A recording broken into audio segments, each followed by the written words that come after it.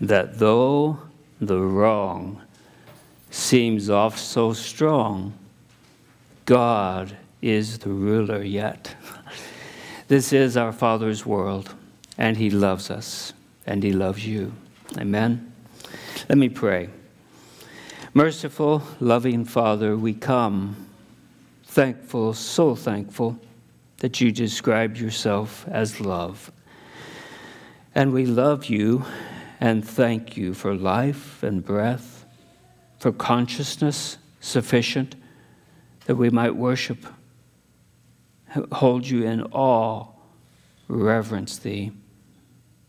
We are amazed by your grace. In truth, it was grace that taught our heart fear, and yet grace our fears relieved. For when we come to Mount Sinai and perceive the awful thundering and quaking of the mountain, such that it would surely fall on us, we tremble. But thy Spirit has bid us come to thee, for you are mighty to save. Now this day train us to be of the same mind, maintaining the same love, united in spirit, intent on one purpose. Train us to do nothing from selfishness or empty conceit, but with humility of mind, to regard, to think of each other as more important than ourselves. This is how you, Lord Jesus, God in the flesh, came to us. Now speak, O Lord, to thy servants, thy slaves, for humbly we approach thy holy scripture, seeking to hear your voice. Amen. Take your copy of sacred scripture and stand with me. John chapter 13. We will read through verse 17. John chapter 13, verses 1 through 17. The word, holy, breathed out, inerrant word of God. Now before the feast of the Passover, Jesus, knowing his hour had come that he should depart out of this world to the Father, having loved his own who were in the world, he loved them to the end. And during supper, the devil, having already put into the heart of Judas Iscariot, son of Simon, to betray him, Jesus, knowing that the Father had given all things into his hands, and that he had come forth from God and was going back to God, Jesus rises from supper and lays aside his garments, and taking a towel, girds himself about. Then he poured water into the basin and began to wipe the disciples' feet, and to wash the disciples' feet, and to wipe them with the towel with which he was girded. And so he came to Simon Peter, who said to him, Lord, do you wash my feet? Jesus answered, what I do, you do not realize now, but you shall understand hereafter. Peter said to him, never shall you wash my feet. Jesus answered, if I do not wash you, you have no part with me. Simon Peter said to him, Lord, not my feet only, but also my hands and my head. Jesus said, he who has bathed needs only to wash his feet, but is completely clean, and you are clean, but not all. For he knew the one who was betraying him. For this reason he said, not all of you are clean. And so when he had washed their feet and taken his garments and reclined again, he said to them, do you know what I have done to you? You call me teacher and Lord, and you're right, for so I am. If I then, the Lord and teacher, washed your feet, you also ought to wash one another's feet. For I gave you an example that you also should do as I did to you. Amen, amen, I say to you, a slave is not greater than his master, nor is one who is sent greater than the one who sent him. If you know these things, you are blessed if you do them. The word of God. Amen. You may be seated. Beloved brothers and sisters of Providence Presbyterian, we are come today to this chapter 13, which is the end of Jesus' public ministry. In fact, nothing more is said of Christ engaging the crowds, the multitudes who were following him from this point on. And what now follows in John's Gospel is the upper room discourses, chapters 13 through 17, his crucifixion, death, and burial, chapter 18 and 19, his resurrection appearances, and ascension, chapters 20, 21. In fact, this section of John's Gospel is just glorious. It's a treasure trove of new revelation from God. Among other things, we have a startling, listen carefully, a startling revelation of God as binitarian in the Father-Son relationship that is just pervasive throughout John. But when we come to the final discourses, 14 through 17, a tacit Trinitarianism is revealed as Jesus opens up the role of the Holy Spirit in the believer, in the church, the Comforter, the Paraclete, whom he and the Father would send. And one of the first achievements of the Holy Spirit was the inspiration, the breathing out of New Testament Scripture through the apostles, at first orally through their apostolic preaching, and then written, inscripturated. The theological development here began with inspiration as God breathed out New Testament Scripture through the apostles' preaching and writing of the Gospels and epistles. Inspiration then moved to inscripturation. They scripted it. They wrote it out. Inscripturation, as the Spirit of truth oversaw the penning of the New Testament documents, and ultimately, through providential oversight, the collection of the 27 books of the New Testament. Thus, inspiration brought about inscripturation, which is followed by the Holy Spirit's activity of illumination through both the preaching and the reading of Scripture, as men and women, boys and girls go in and out of biblical pasture listening to the Master's voice, because Jesus said, "My sheep know my voice. Do you?" My sheep, his sheep, they know the Master's voice. So John uniquely provides what the synoptics, Matthew, Mark, and Luke, do not. For in the synoptics we learned that Jesus ate the final meal with his disciples in the upper room, and there instituted the Lord's Supper, Holy Communion.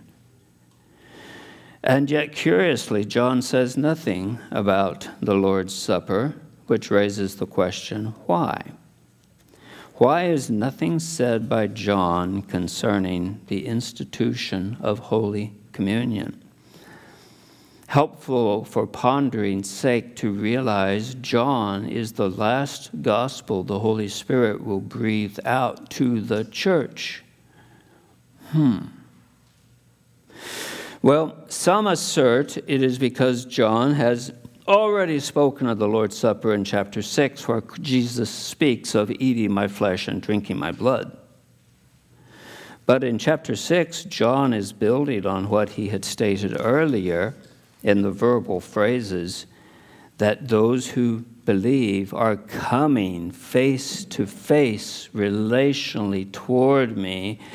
And they don't just believe about me, but they're actually believing, faithing, trusting into me. We must see that eating and drinking, John 6, is a metaphor flowing directly from the context of Jesus saying, I am the bread of life, after feeding 5,000. This eating of his flesh and drinking of his blood does not suddenly emerge as a sacramental discussion. John 6 is not about the sacrament of Holy Communion.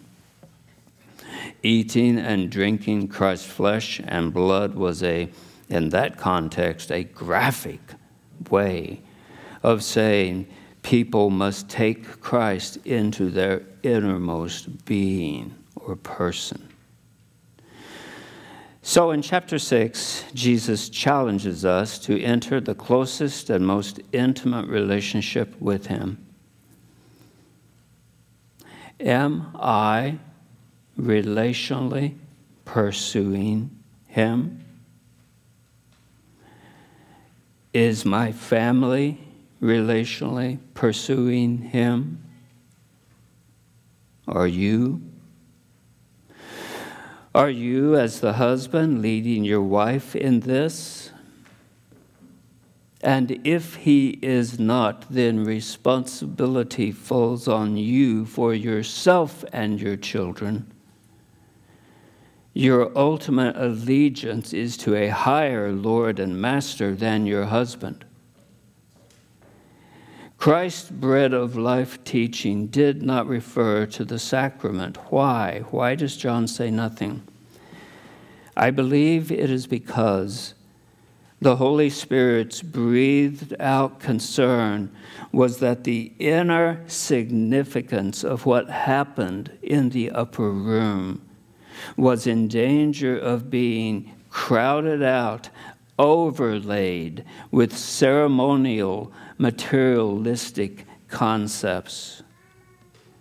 The Holy Spirit's concern through this last of the gospel accounts was more with the meaning of what took place than with the ritual itself.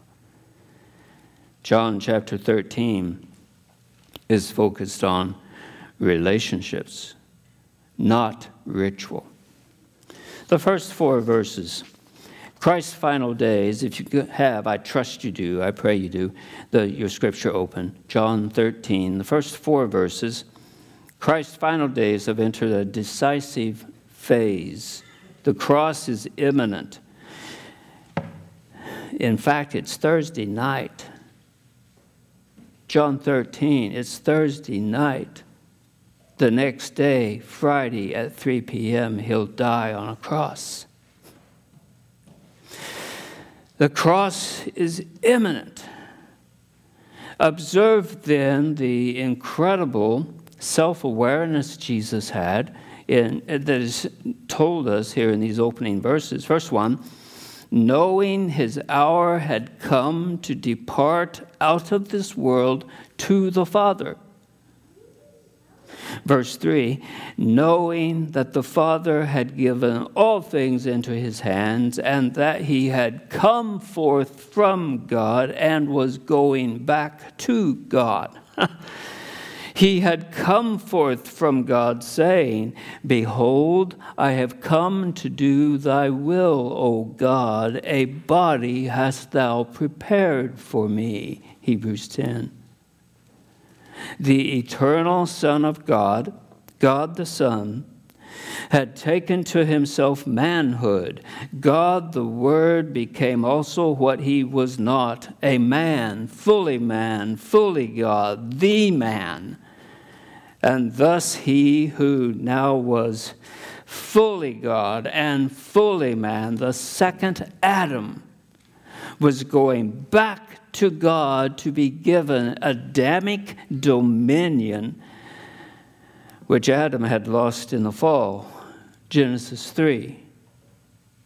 So incredible is the self-awareness that he was God, a very God, God the Son, imminently going back to God the Father. His death was a passage to the Heavenly Father, where he would be given dominion, glory, and a kingdom, that all the peoples, nations, and tongues might serve him, and his dominion will be an everlasting dominion, which will not pass away, and his kingdom is one which will not be destroyed. Maranatha. Amen. Consider that Jesus knew that the hour had come to depart out of the world. And his thoughts? Well, as we've established, on his horizon is his sacrificial death on sinners' behalf. It is strange, perhaps, to us that many who are impressed with Christianity see no need of the cross. They're ready to admire Jesus' life. They like his moral teaching. But they will not bring themselves to believe that Jesus Christ died on behalf of their sin, and that without his death, they will die in their sins. This is a scandal of Christianity, a stone of stumbling, and those who stumble over this will enter eternity without a mediator, without the mediator. Yet it is the heart of the gospel. Now observe the final two phrases of verse 1. The final two phrases of verse 1. Having loved his own who were in the world, he loved them to the end, or he loved them to the uttermost, or he loved them eternally. Although we may think that we are at a distance from Christ, yet we ought to know that Jesus is looking at us. And we have no reason to doubt that he still bears the same affection which he demonstrated just before his death. This conviction ought to be fixed in our hearts. John Calvin. Christ Jesus loves his own who are in the world, and he loves us to the uttermost, eternally.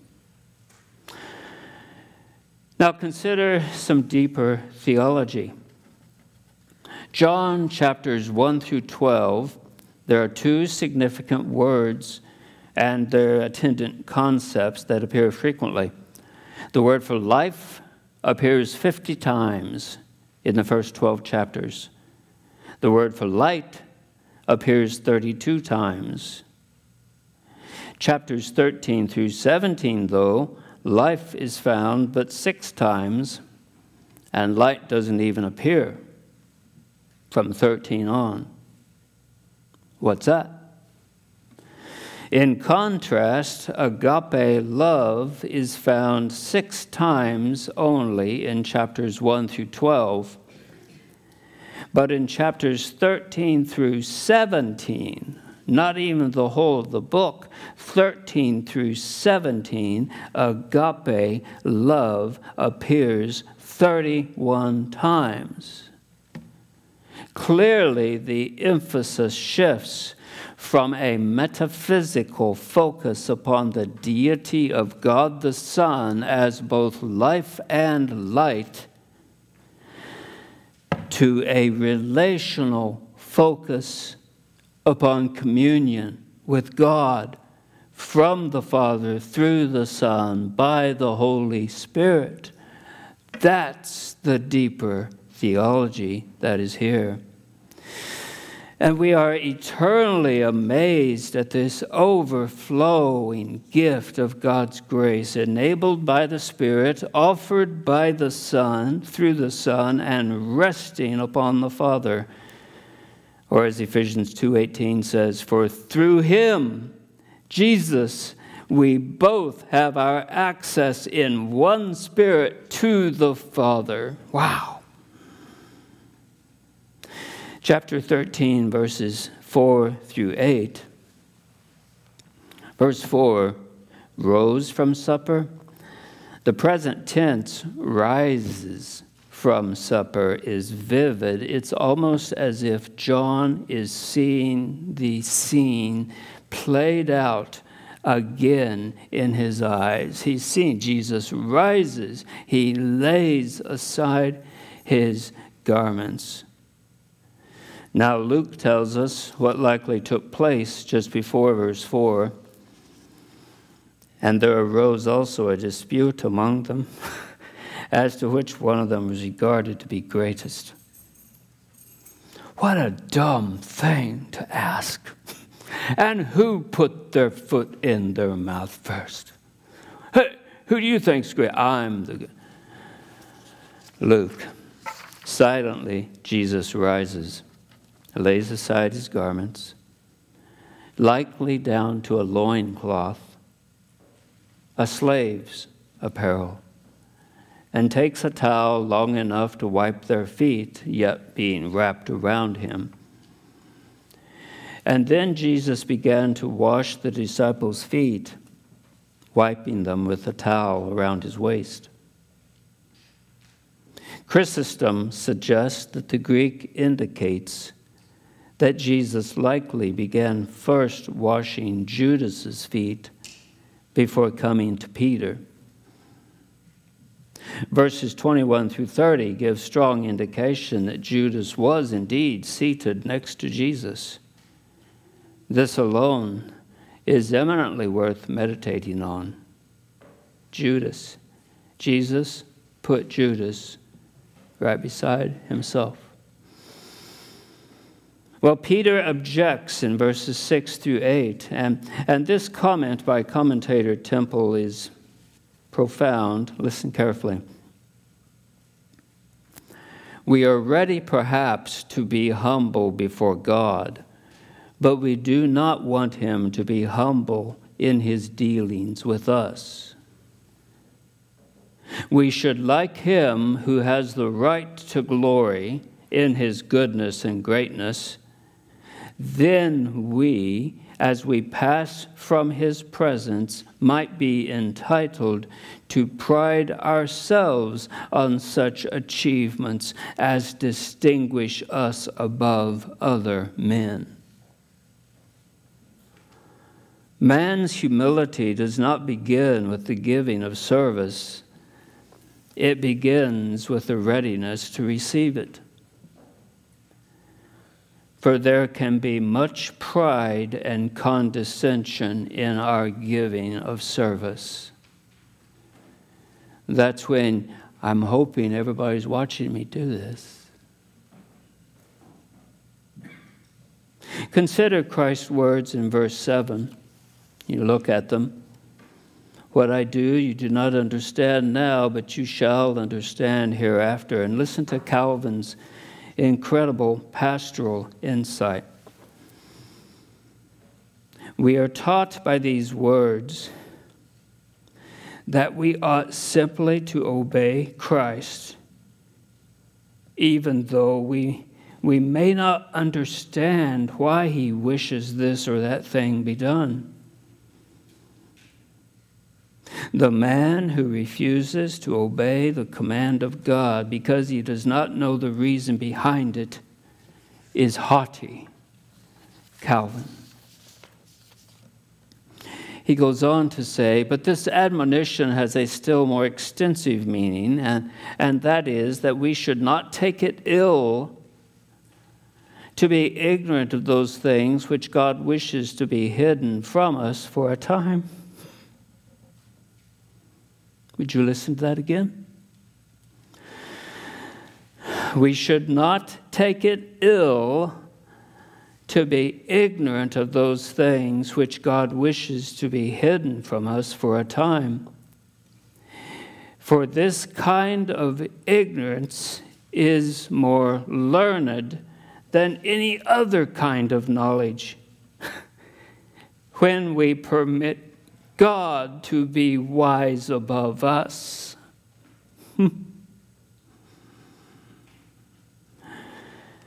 The secret things belong, say it with me, the secret things belong to the Lord our God, but the things that are revealed belong to us and to our children forever. Well, deep thoughts again from Calvin, verses 7 through 8. The true wisdom of faith, therefore, is to approve and embrace with reverence whatever proceeds from God, as being done with propriety, properness, and in good order. Nor is there any other way in which his name can be sanctified by us. For if we do not believe that whatever he does is done for a very good reason, our flesh, being naturally stubborn, will continually murmur and will not render to God the honor due him. In short, until a man renounce the liberty of judging as to the works of God, I'll decide if that's good for me or not. Still, pride will always lurk under the garb of humility. Pride will still lurk under the garb of humility. Beware the pleasant words that conceal a proud heart. Wisen up. Beware the pleasant words that conceal a proud heart. God sees what we do not always perceive, but with the passage of time. Verses 12 through 15, imagine the scene. Christ has just finished washing their feet. They're dirty, dusty, muddy water now, feet. And has just likely finished washing John's feet, who was seated on the other side of Christ. And silently he puts his garments back on and reclines at table. There is utter silence as all eyes are on him.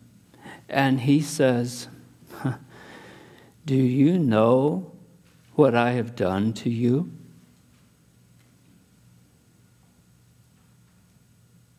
It's much like the question he put to Simon in Luke 7. Simon, do you see this woman?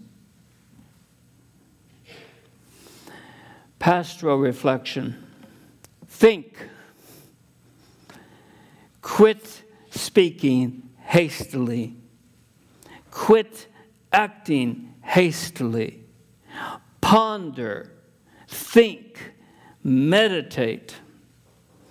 And listen, if you are one gifted with the gift of talk, the gift of gab, one from whom flows many words, you need to consider Jesus' question.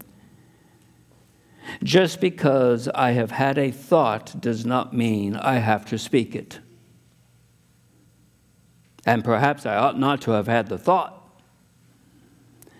Proverbs 10:19, when there are many words, transgression is unavoidable. But the one who restrains his or her lips is wise. Well, Christ explains the reason for what he just did. He basically says, I, your master and Lord, have given you an example to be followed by all the godly, that none should begrudge serving another, no matter how mundane or lowly that service is. Calvin says here, the reason why the love of the brethren is despised is that every man thinks more highly of himself than he ought, and despises almost every other person. Calvin. Listen to him again. I have become incredibly amazed at the pastoral wisdom of John Calvin in his commentaries. Quote, "Nor did he intend merely to inculcate or teach modesty, but likewise to lay down this rule of brotherly love, that they should serve one another. For there is no brotherly love where there is not a voluntary subjection in assisting a neighbor. For what does a mortal sinner saved by grace imagine himself to be when he refuses to bear the burdens of brethren, performing those deeds that are needful? In short, Jesus means that the man who does not think of associating with weak or difficult to deal with people claims more than he has a right to claim and has too high an opinion of himself." End quote. That's... The point of what Jesus has said is that we should be ready to perform the lowliest service for one another. No act of service is beneath us. Well, why then does John say nothing about the institution of Holy Communion, the Lord's Supper? Because the first century church and the church through the ages has tended to fail at the inner significance of what took place in that upper room, preferring instead a fixed focus exclusively on ceremonial, liturgical ritual, while ignoring issues of humility or pride, forgiveness or unforgiveness, grace or bitterness, selflessness or selfishness. The Spirit of God's concern was and is more with the meaning of what took place than the actual ritual. So John's record in John 13 of the upper room is focused on humility, servanthood, selflessness, relationships, not on liturgical ritual. A pastoral reflection. So as you come, and maybe you arrive early enough to see the blessed placement of these emblems on these tables, you will observe that there's a certain decorum in the way that it's done. They don't bounce in, skipping, plop it down. There's just why? Because of what it represents. What it represents. But what do you see? Do you primarily just see the grape juice, the wine, the bread? Is that what you see? And how everybody's very silent and somber and stands and walks silent? Is that what you see? Or do you see your Savior, the Lord Jesus, on the night he was betrayed, demonstrating agape love, which he had for his own and still has for his own? Loves us to the uttermost, eternally. Do you see your Savior amidst the arguments as to who is greatest, silently rising and turning first to Judas? He washes the feet of his betrayer, and then washes Peter's and all 12, regirds himself, reclines amidst dead silence, and asks, "Do you understand what I've just done to you?" We would gladly wash the feet of our divine Lord, but to our dismay, he insists on washing ours, and then bids us wash our neighbor's feet as well. Whose messed up life or messed up world does he want you to reach out in love to? Whose offensive behavior, attitude, words, actions does he want you to reach out in love to? Who is your betrayer? Who has given you offense by a very great wrong? Jesus would have you follow his example, figuratively, even literally, washing their feet, demonstrating the love you've received from him to them. The same apostle speaks in the first epistle and says, we love because he first loved us. And if anyone says, I love God and hates his brother, he is a liar. There well may be liars in our midst this day. For he who does not love his brother whom he has seen cannot love God whom he has not seen. God measures my love for him by watching my love for others, particularly those who have offended me, whom I don't like to spend time with.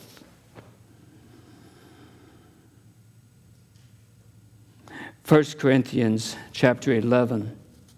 Take your Bibles with me as we, I pray, seamlessly move now into communion. 1 Corinthians 11, turn to verse 17. Verse 17. We'll read through and listen to Calvin wondrously explain some things that I think will impact us mightily. 1 Corinthians 11, 17. We'll read through verse 28. But in giving this instruction, I do not praise you, because you come together not for the better, but for the worse. For in the first place, when you come together as a church, I hear that schisms exist among you. That's the word. And in part, I believe it. For there must also be heresies, that's the word, among you, in order that those who are approved may become evident among you. Key verse. Therefore, when you meet together, it is not to eat the Lord's Supper, for in your eating, each one takes his own supper first, and one is hungry, and another one gets drunk. What? Do you not have houses in which to eat and drink? Or do you despise the church of God and shame those who have less than you? What shall I say to you? Shall I praise you? In this I shall not praise you. But I received from the Lord that which I also delivered unto you, that the Lord Jesus, on the night in which he was betrayed, took bread, and when he had given thanks, he broke it, and said, This is my body given for you. Do this in remembrance of me.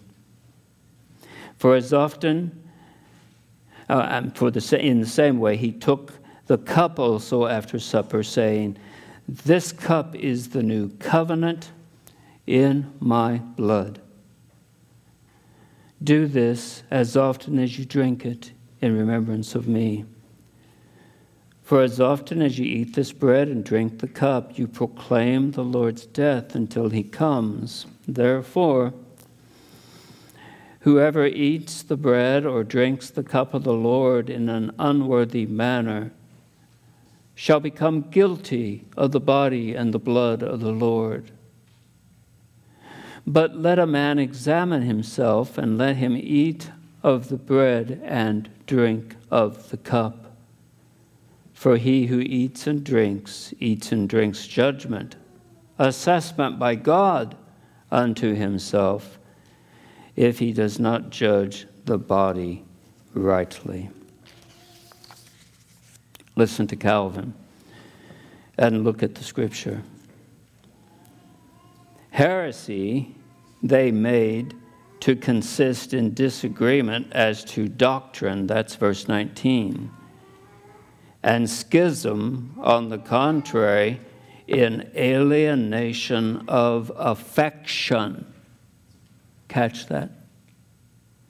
Heresy focused on disagreement as to doctrine. Schism focused upon alienation of affection, as when anyone withdrew from the church from envy or from dislike of the pastors or from ill nature. It is true that the church cannot but be torn asunder by false doctrine, and thus heresy is the root and origin of schism. And it is also true that envy or pride is the mother of almost all heresies. But at the same time, it is of advantage to distinguish in this way between these two terms. Schisms, then, are either secret grudges when we do not see that agreement which ought to exist among the pious, when inclinations at variance with each other are at work, when everyone is mightily pleased with his own way and finds fault with everything that is done by others. Heresies are when the evil proceeds to such a pitch that open hostility is discovered and persons deliberately divide themselves into opposing parties. Hence, in order that believers might not feel discouraged on seeing the Corinthians torn with divisions, the apostle turns round this occasion of offense in an opposite direction, and that is verse 19. Look at it carefully. Listen to Calvin. Intimating that the Lord does rather by such trials make proof of his people's constancy, steadfastness in the faith and in the love of Christ. A lovely consolation. So far, says Paul, should we be from being troubled or cast down when we do not see complete unity in the church, but on the contrary, some threatenings of separation from lack of proper agreement, that even if sects should start up, we ought to remain firm and constant. For in this way, this is all Calvin, hypocrites are detected. In this way, on the other hand, the sincerity of believers is tried and tested.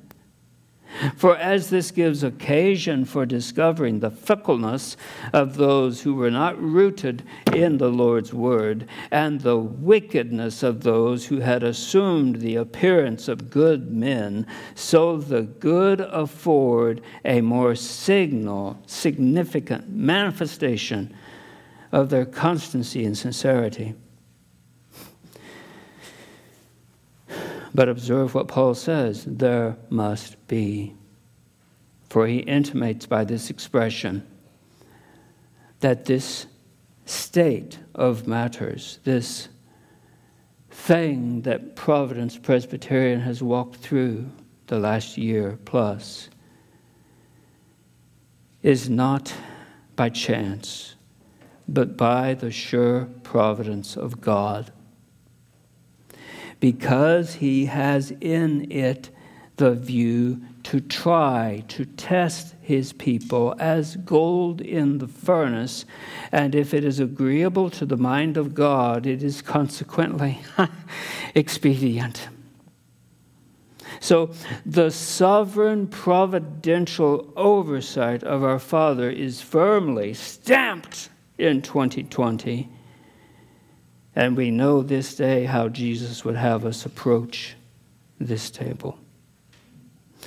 So, dear friend, if you are not a member of this church and yet you profess the gospel of Jesus Christ, sincerely believe yourself to be one of his children, are in good standing with an evangelical church where the gospel of Jesus Christ is proclaimed, we welcome you with open arms to participate in this holy sacrament as the communicant members of this church, guided by the deacons, will come forward for the bread, juice, and wine. Now, who should not partake? If you are harboring unforgiveness or bitterness, for your sake, do not partake. At your own physical peril, you'll partake and will be seen by Christ as one betraying him at table. If you are practicing known sin in a willful, ongoing, habitual manner, do not partake.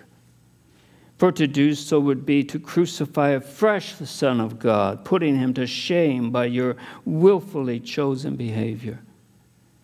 It is guilty sinners saved by grace who are sincere in their faith pursuit of Jesus who partake of Holy Communion. They have no stones in their hands to throw, particularly at a brother or sister. They have no known, ongoing, willfully practiced pattern of sin in their life. Such are, by Christ Jesus, lovingly welcomed to his table today. So, elders, if you'll come forward, deacons, if you'll begin releasing, they will free you by rows to come forward, receive the bread, receive the wine or the juice, and then go back to your seats, and we will collectively share together.